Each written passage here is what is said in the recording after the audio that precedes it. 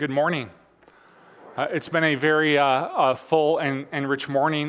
We could probably almost get by without a sermon, but you know and I know that's not happening. So why even fantasize about such things, right? I do want to kind of give you a heads up before I want to pray over this message. But in 2 Sundays, the Sunday after Thanksgiving, we're going to be having kind of a special service here and kind of a special presentation. On that morning, you're going to get to hear about 5 minutes from about 7 or 8 different of our leaders that are going to talk about what they're thankful for.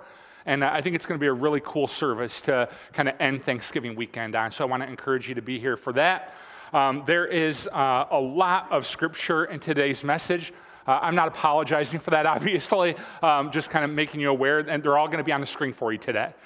So every one of the scriptures will be on there. So let's go ahead and pray, and then we'll get into it. All right, Heavenly Father, we thank you for today, and we want to thank you for your freedom in Christ. I think a lot of times we misunderstand it or take it for granted, but today we just want our hearts to well up with gratitude for the freedom we have in you. We thank you again for Jesus. It's in his name that we pray. Amen. It was the first day of college, and the dean of students brought all the freshman students in and was pointing out some of the rules of the college and said, listen, the female dormitory is going to be out of bounds for all males. Male dormitory is going to be out of bounds for all females. Anybody caught breaking this rule, the first time it's going to be a $20 fine. The second time is going to be a $60 fine, and the third time is going to be a $180 fine. So really trying to ratchet it up, stay out of each other's dorms. That was the rule of this college. Is there any questions? And one kind of smart alecky kid in the back, there's always one, raised his hand in the back and said, well, how much would it be for a season pass? If I just, All right, so here's where I want to kind of start us out today. And I think this is a human nature thing. We kind of bristle at law, right? Most of us don't really like to have laws imposed on us, and we get that there are some laws that are for our benefit and our health and our well-being and all of that, but we like our freedom, right? So kids, when school started this past year and you had been able to stay up until 9 o'clock and your parents informed you that you were now going to bed at 8 o'clock, it bugs you. You don't like that. You understand it's for your good. You understand that it's going to help you in school, but you like staying up until 9. When your boss implements a new rule about start time and the punishments that come with start time, everybody just kind of bristles at it, and it bugs us. When Congress passes a new law, need I say more? It bugs us, all right? New laws tend to bug us. And today we're talking about this idea of God, we want to thank you for your freedom. We want to thank you for your freedom. And we understand this on a patriotic level, right? Because we live in a free country. So we understand the idea and the importance of freedom. Just as a side note, yesterday was Veterans Day. How many veterans in our house today, all right? Thank you.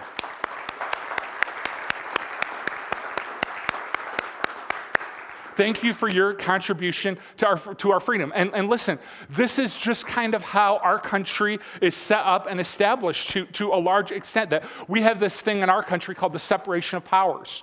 Right? A lot of countries don't have separation of power, but we do, which is the legislative branch, the executive branch, and the judicial branch. And they all kind of play a part in passing, implementing, and executing laws. And sometimes, I don't know about you, but sometimes it bugs us how long it takes things to get done and how long it takes them to pass laws. We're designed for that because our country, we love our freedom. And so from the very beginning, we wanted to establish and kind of make it difficult to pass laws that restrict freedom. Now, so we understand this on a patriotic level. But there's a whole nother spiritual level to this in which we are walking in freedom. The New Testament word for freedom is eleutheria. And let me put the definition on the screen for you. This is the biblical definition of freedom. Freedom is presented as a distinctive blessing in the economy of grace, which in contrast with the Old Testament economy is represented as including independence from legal restrictions and rules of life.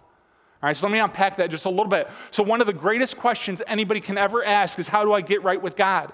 And for years and years and years, the people's understanding of that was the way that you get right with God is by following the law to the best of your ability. Study the law, know the law, love the law, follow the law, and then kind of present yourself to God and kind of hope for the best. But the Bible says that nobody could do that because all have sinned and fall short. All have sinned and fall short. And then Jesus came, and you know what they said about Jesus? They said that he was the Word, or he was the law become flesh. He was all of that Old Testament law in kind of one human being. He was the law become flesh, and he shows us what perfect obedience to the law looks like.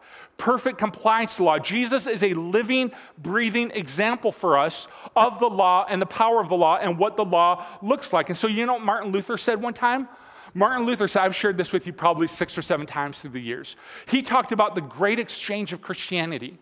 That the great exchange of Christianity teaches that I give Jesus all of my sin. Right? I give Jesus all of my sin. And he pays for that sin on the cross. And Jesus gives me all of his righteousness, all of his perfection, all of his perfect compliance to the law. And if you can get a deal better than that anywhere, I'd like to hear about it. That's incredible that through faith, we give Jesus all of our sin. He pays it on the cross. He gives us his righteousness, his perfection, and his right standing with God. So in Jesus, we don't have to walk around with all this anxiety about have I done enough? Have I obeyed enough? Have I followed the law perfectly enough? That the Bible teaches, and this is good news. It's better than you're responding, and that's okay. But Jesus makes me right by his grace. It is by grace and through his love and through faith that he declares us to be right. I give him sin, he gives me his righteousness, and he declares us righteous and perfect and good. Through faith by decree, he says, you're good. You are free. You are free in Christ Jesus from the law. And so one of the things that Jesus said when he came was he invited people. He said, hey, follow me. Follow me. A very, very simple thing Jesus used to say. He said, follow me. You're no longer following the law for your right standing with God. You are following me.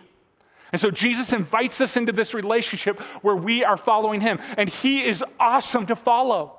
Because in him we find grace upon grace upon grace. He is our example. That you want to know what the right thing is to do? Look to Jesus. He is our teacher. You want to know what the right thing to do is? Listen and study Jesus. He is our power. You don't feel like you can do this on your own? You are absolutely correct. He gives us his power and his strength. He is our forgiver when we fall short. Our faith becomes all about him. So our faith becomes all about Jesus, knowing him, following him, loving him, obeying him, all that stuff. And this is how Paul said it. He said, but now, apart from the law, the righteousness of God has been made known, to which the law and the prophets testify. This righteousness is through faith in Christ Jesus to all who believe. And so you might be tempted to say, following the law or following Jesus, what really is the difference? It seems like a difference, really, a distinction without a point. What is the difference? Oh, I'm so glad you asked that question. Because there are tons of differences, right? The law makes me uncertain. Have I obeyed enough? Have I been good enough? Jesus gives me confidence because I know he's been good enough. So Jesus gives me confidence. The law makes me uncertain. The law can make me prideful. Look at how good I've been. Look at how many laws I've obeyed. When the Bible says no one is righteous, no, not one, Jesus helps me be humble as I declare not my goodness, but his. The law makes me aware of God's standard for righteousness, and that's a good thing. The Bible says that's one of the good things of law, is it makes us aware of God's standard of righteousness. But Jesus gives me a real life, breathing example of that righteousness, and that's better. The law is complicated. Has anybody ever read Leviticus? Right? It's the same thing for everybody, just so you know, with those Bible reading plans. So I'm going to read the Bible every year. Genesis, awesome. You're working through it. Exodus, incredible. And then right around the spring, you hit Leviticus. You're like, I think I'm going to skip to Jesus. Right? The law is complicated, Following Jesus isn't easy, but it's simple. The law tends to focus on my efforts and what I do. Jesus helps me to focus on his effort and what he has done. So here is the case I'm trying to make as we work through all this. In Jesus, there is great freedom. Freedom from the law. That grace always brings freedom. Freedom from uncertainty, freedom from pride, freedom from complexity, freedom from the law, freedom from all that stuff. So with all that being laid, open your Bibles. We're going to be in two today, Galatians 5 and 1 Corinthians 10. Galatians 5 and 1 Corinthians 10, we're going to be in Galatians first because there are kind of two false teachings, right? Now that we've understood that by grace we are free, there are two false teachings that the Apostle Paul wanted to address in the early church. And one of the things that was happening in the city of Galatia, where Paul wrote the book of Galatians to, was that there was a teaching that was finding its way into the church that in order to be saved, Jesus was not enough. That in order for you to be saved, grace was not enough. In order for you to be saved, they were teaching you needed to be circumcised and you needed to become Jewish. That essentially you needed to become a Jew. And the early church fought this a lot. So Paul writes the Galatian church, the church in Galatia, to remind them of grace and to remind them of freedom. This is quite a text, all right? You'll see it in a moment. This is quite a text that Paul writes as he's kind of battling this idea that you are not saved by grace alone, you are saved by Jesus plus. That was the teaching. Jesus plus circumcision. Yeah, Jesus' grace is good, but you better be circumcised. That was the false teaching he's addressing. So here it is in Galatians 5. It's on the screen for you too. It is for freedom that Christ has set us free. Stand firm then and do not let yourselves be burdened again by the yoke of slavery. Mark my words. Paul tell you that if you let yourselves be circumcised, Christ will be of no value to you at all. Tell us what you really think, Paul. Right? Don't hold back, right? Again, I declare to you, declare to every man who lets himself be circumcised that he is obligated to obey the whole law. You who are trying to be justified by the law have been alienated from Christ. You have fallen away from grace. For through the Spirit we eagerly await by faith, the righteousness for which we hope. For in Christ Jesus, neither circumcision nor uncircumcision has any value. The only thing that counts is faith expressing itself through love. You were running a good race. Who cut in on you to keep you from obeying the truth? That kind of persuasion does not come from the one who calls you. A little yeast works through the whole batch of dough.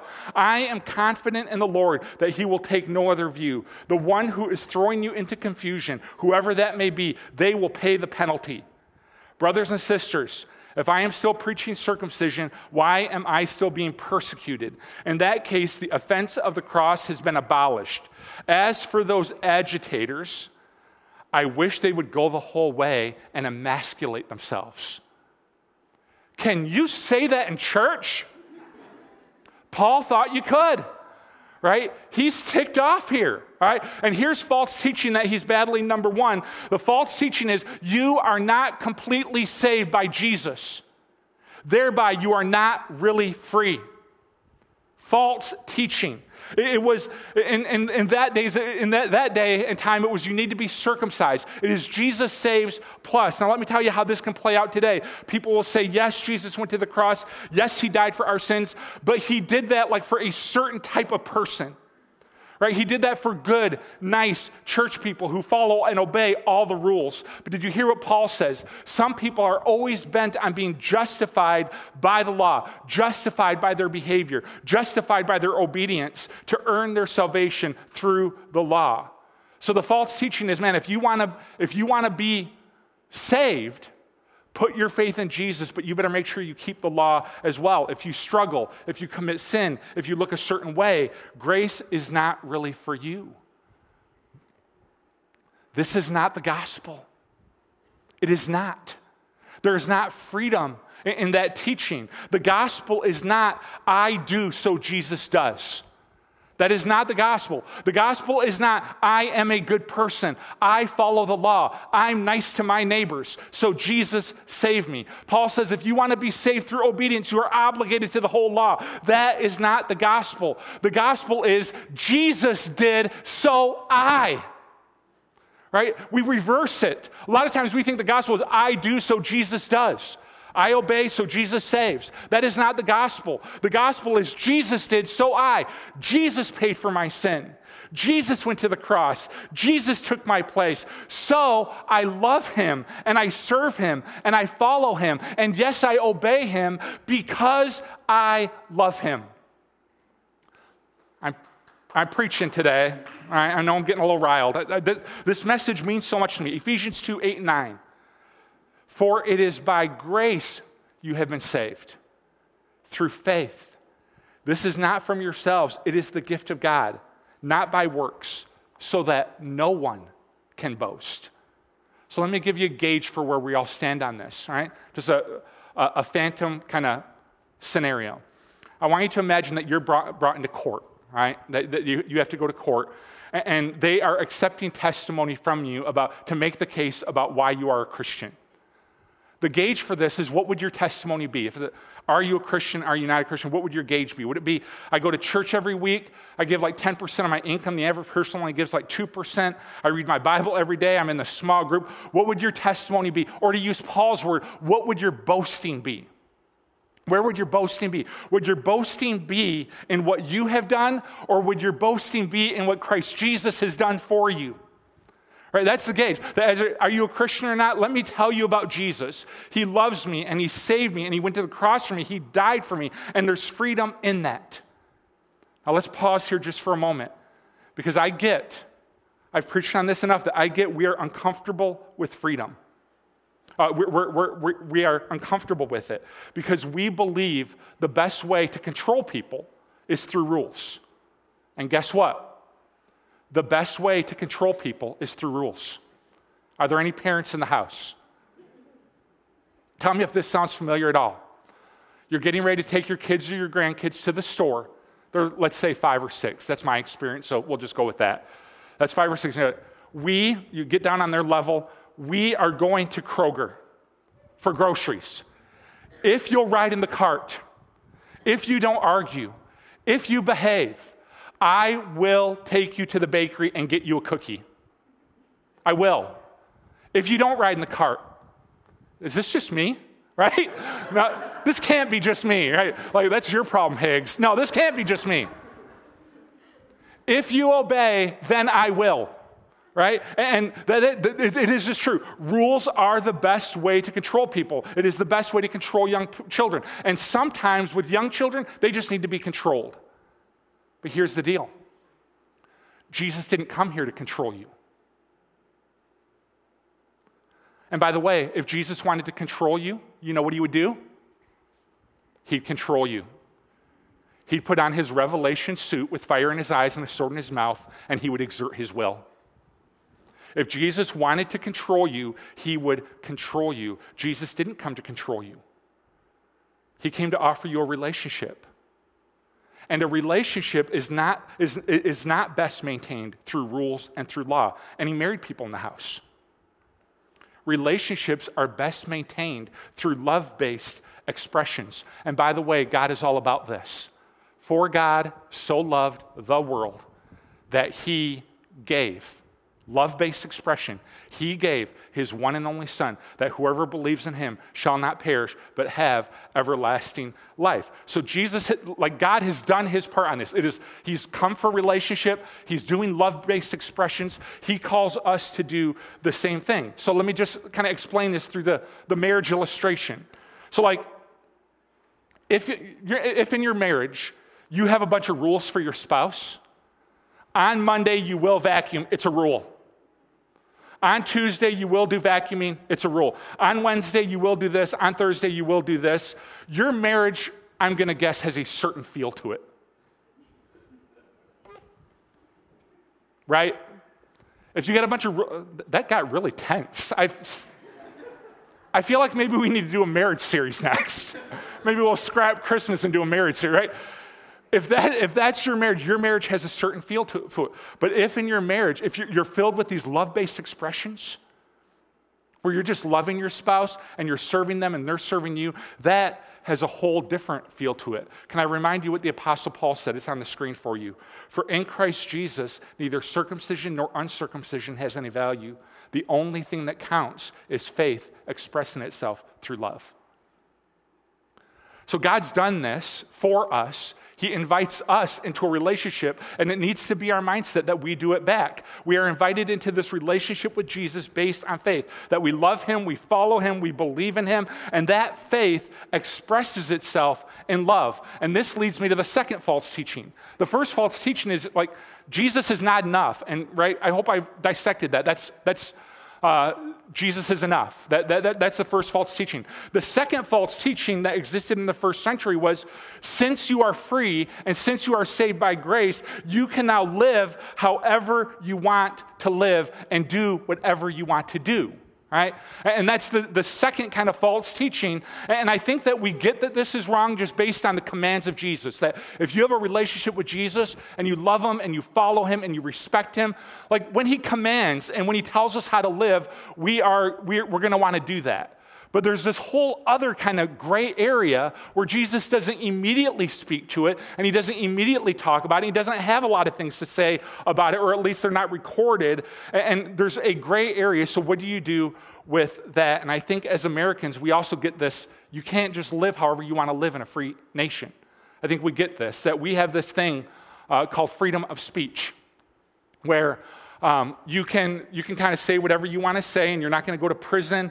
I'm not going to go to prison for anything that I say this morning, but listen, and you know this, you don't just say whatever you want to say to anyone that you want to say it to. You dream about that. You think about it. You fantasize about it, like I do, but you don't do that, right? You don't do that with your kids. You don't say whatever you want to say to your kids, right? You don't with your spouse, right? Although based on how you reacted earlier, maybe some of you do, I don't know. But let me rephrase. You shouldn't be doing that with your spouse either, right? With your coworkers, you have freedom to say whatever you want to say, but that freedom is like restrained by your love and your care and your compassion for others. This is exactly Paul's point to the Corinthian church, right? We're going to go over to now the Corinthian passage. That in this church, there's a little bit of a different issue happening. That in that culture, there were a lot of idols, a lot of false gods, and a lot of people would sacrifice animals to those false gods. And then that meat, the leftover meat from the sacrifice, would be given to the market and it would be sold in the marketplace.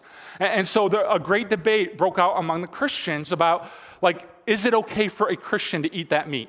To buy that at the market? I've got a big barbecue coming up. Can I buy like meat sacrificed to a false god? And it was very, very divisive. Some felt, hey, you're free in Christ. Barbecue away, right? Just make sure it tastes good. That's the only restriction, right? Barbecue away. Others were saying, no, it's wrong. You shouldn't be doing that. And it became divisive enough that Paul has to address how freedom works in this context. So let me show you this. He says, therefore, my dear friends, flee from idolatry. I speak to sensible people. Judge for yourselves what I say.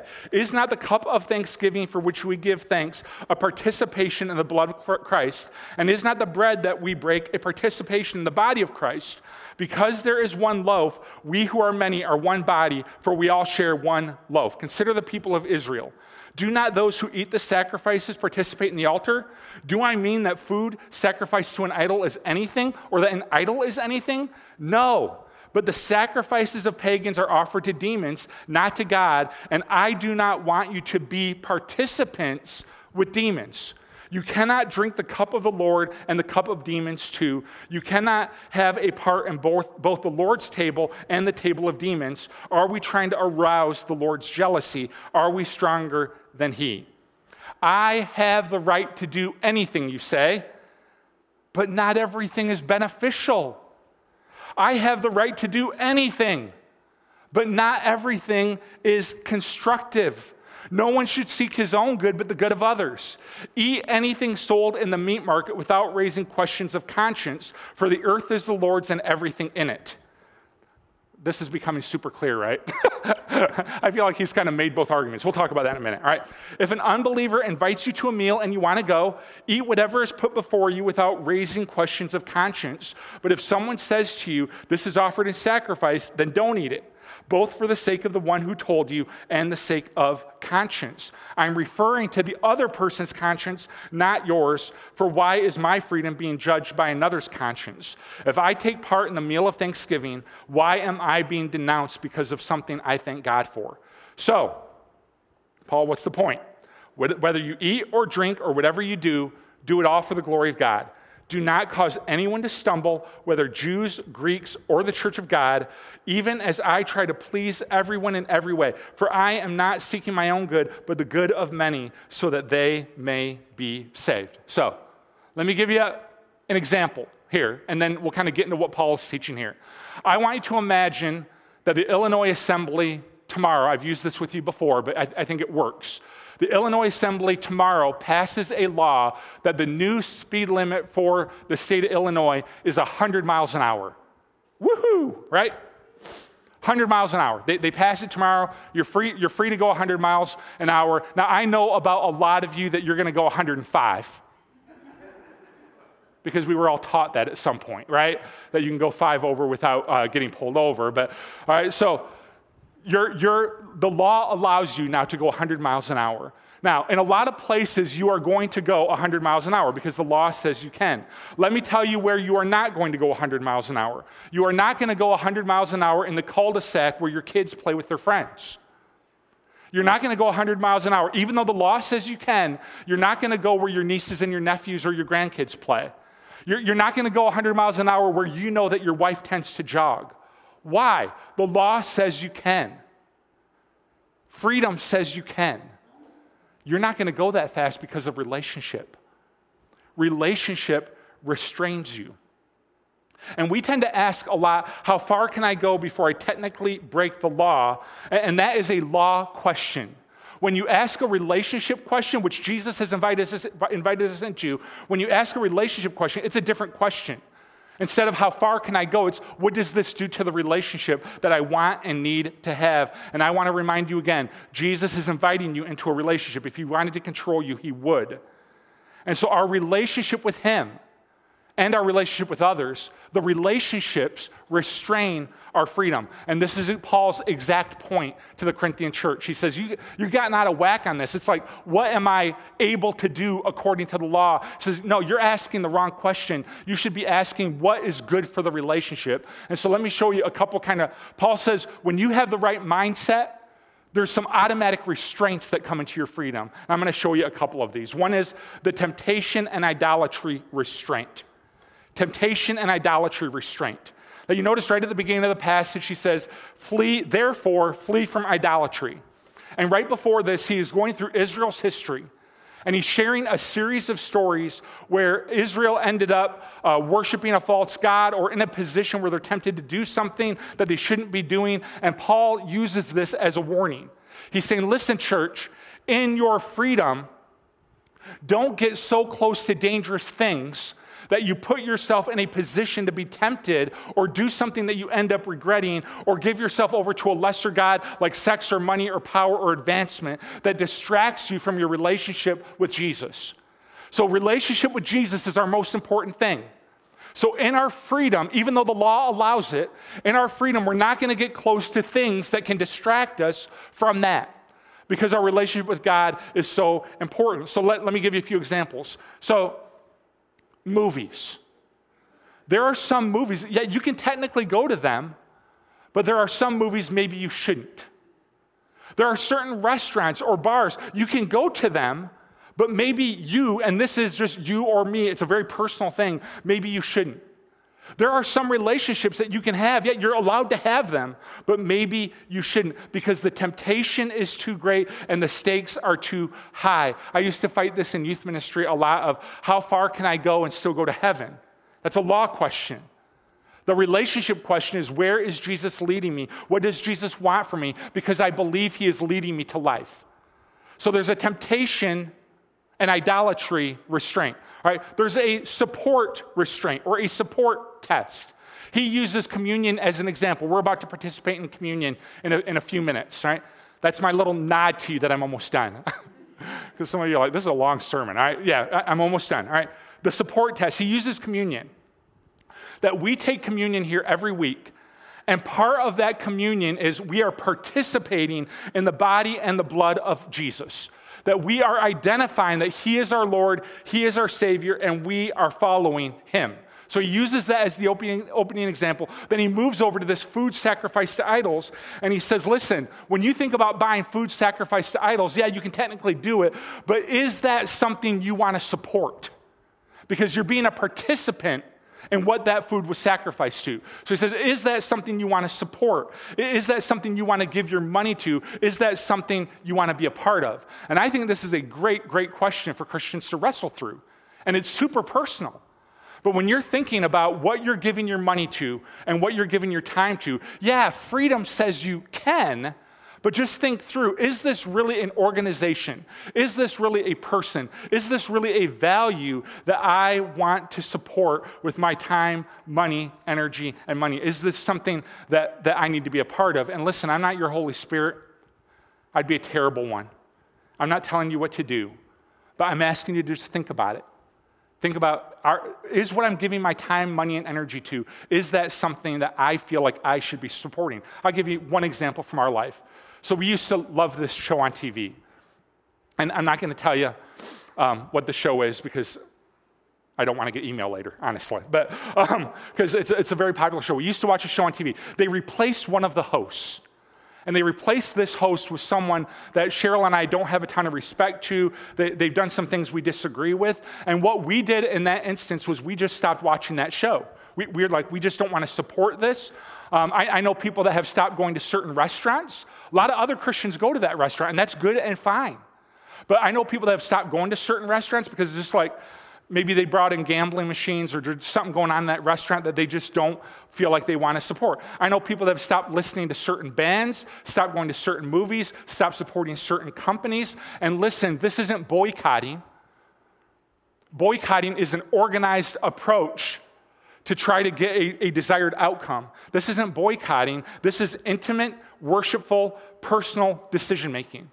Right? And you can't take your thing that you feel a conviction about when it's involving freedom and place that on somebody else. That's why I'm not telling you the names of these restaurants, movies, or whatever, because that's not the important thing. The important thing is that every Christian kind of think through this. What am I supporting with my dollars? What am I supporting with my time? And do I really need to be doing that? All right, the love for others restraint. This is in verses 23 through 31. It says, my freedom in Christ, the great grace I have been shown, it changes the way I see people. That I understand, this is easy for me to understand, that Christ loves me and he has died for me. What is harder for me to remember and harder for me to understand is looking at the person next to me and say, Christ loves them too. Or looking at the person that I disagree with and say, Christ loves them too. He died for them as well. And so the way Jesus loves them changes the way I love them. I try to love them the way Jesus loves them. And so this was a sharply debated issue over food sacrificed to idols. And Paul says, listen, I think this is powerful. Everything is permissible. Am I allowed?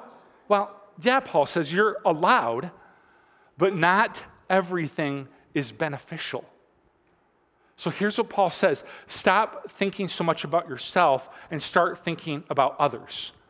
If this is negatively impacting someone else's conscience, or they just think this is wrong, here's what Paul is teaching. Don't put them in a weird position where they have a conviction, this is wrong. I don't know how a Christian could ever do this, and maybe they're wrong about it, but they have this core conviction. Don't go out to a meal with them and put them in a weird position by saying, hey, I'll take food sacrificed to idols. Go ahead and make mine a double portion. Right? You're putting them in a weird position, and honestly, it's not very loving at all. And Paul says, listen, if this is not an issue, and the people you spend time with and your family and you're all on the same page with this, Paul's attitude about it is eat away, have a barbecue, extra sauce on the side. This is not an issue. But if you know somebody has a problem, do not be loving. Be considerate.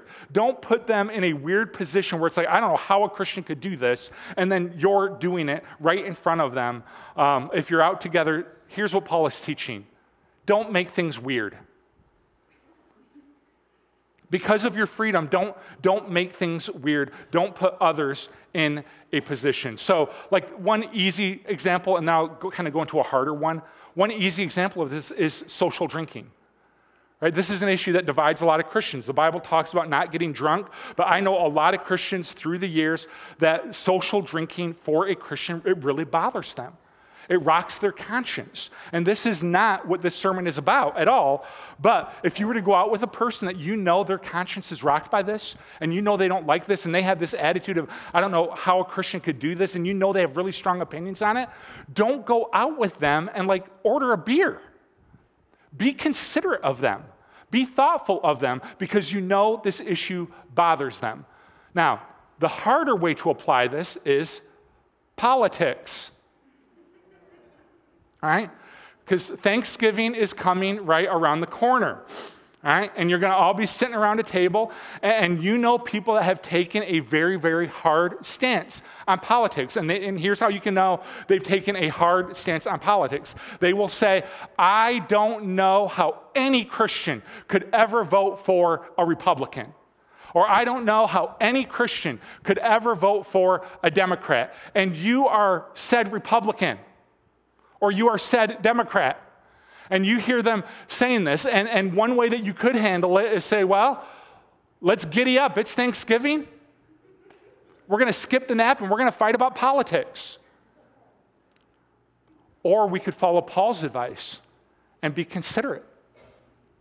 Show consideration that you know they feel strongly about this, and so we're not going to put them in a weird, defensive position. So we're just going to kind of leave politics off the table. I know it's nearly impossible these days. What Paul is teaching is consideration. And ultimately what Paul teaches is we are free in Christ. We are free in Christ. Free from the law, free from all of that. But our freedom is self-restrained by our love for Jesus and our love for others. That's the sermon in a sentence. It took me 40 minutes to say that. I'm sorry. I should have just led with that, right? That we are free in Christ, but it is self-restrained. And you know why it's self-restrained? And you know why this whole thing comes into play? Paul says it's the glory of God.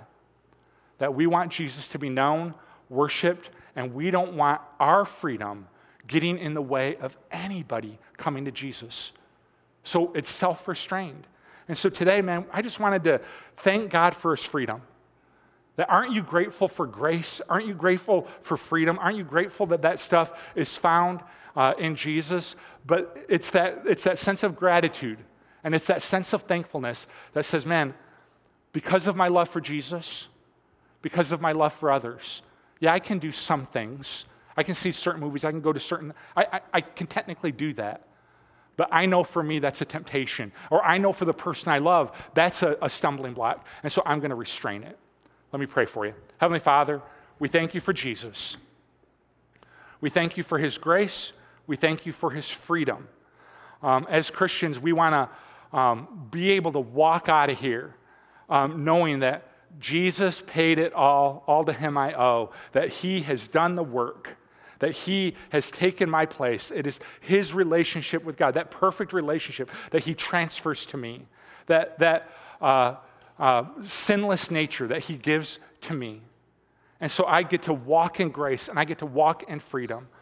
But I understand as a believer, I don't get to just do and say and behave any way that I want. My love for Jesus and my love for others restrains me. Help us to manage this well. It is really, really hard. It's really, really hard to walk in freedom and to not have that bleed over into, I guess I can live however I want to live, because we know that love makes that an untrue thing. That because of love, I can't just do whatever I want to do. So we thank you for Jesus. Help us to love him better and better. It's in his name that we pray. Amen. Will you stand? We're going to offer a song of invitation. And if you're a believer and you have a prayer request or prayer need, we'd love to pray with you. If you're not a believer, we'd still love to pray with you, but we'd also love to have a conversation with you about Jesus and the freedom that he brings. So you can come forward as we sing this song together. You were the Word at the beginning, one with God.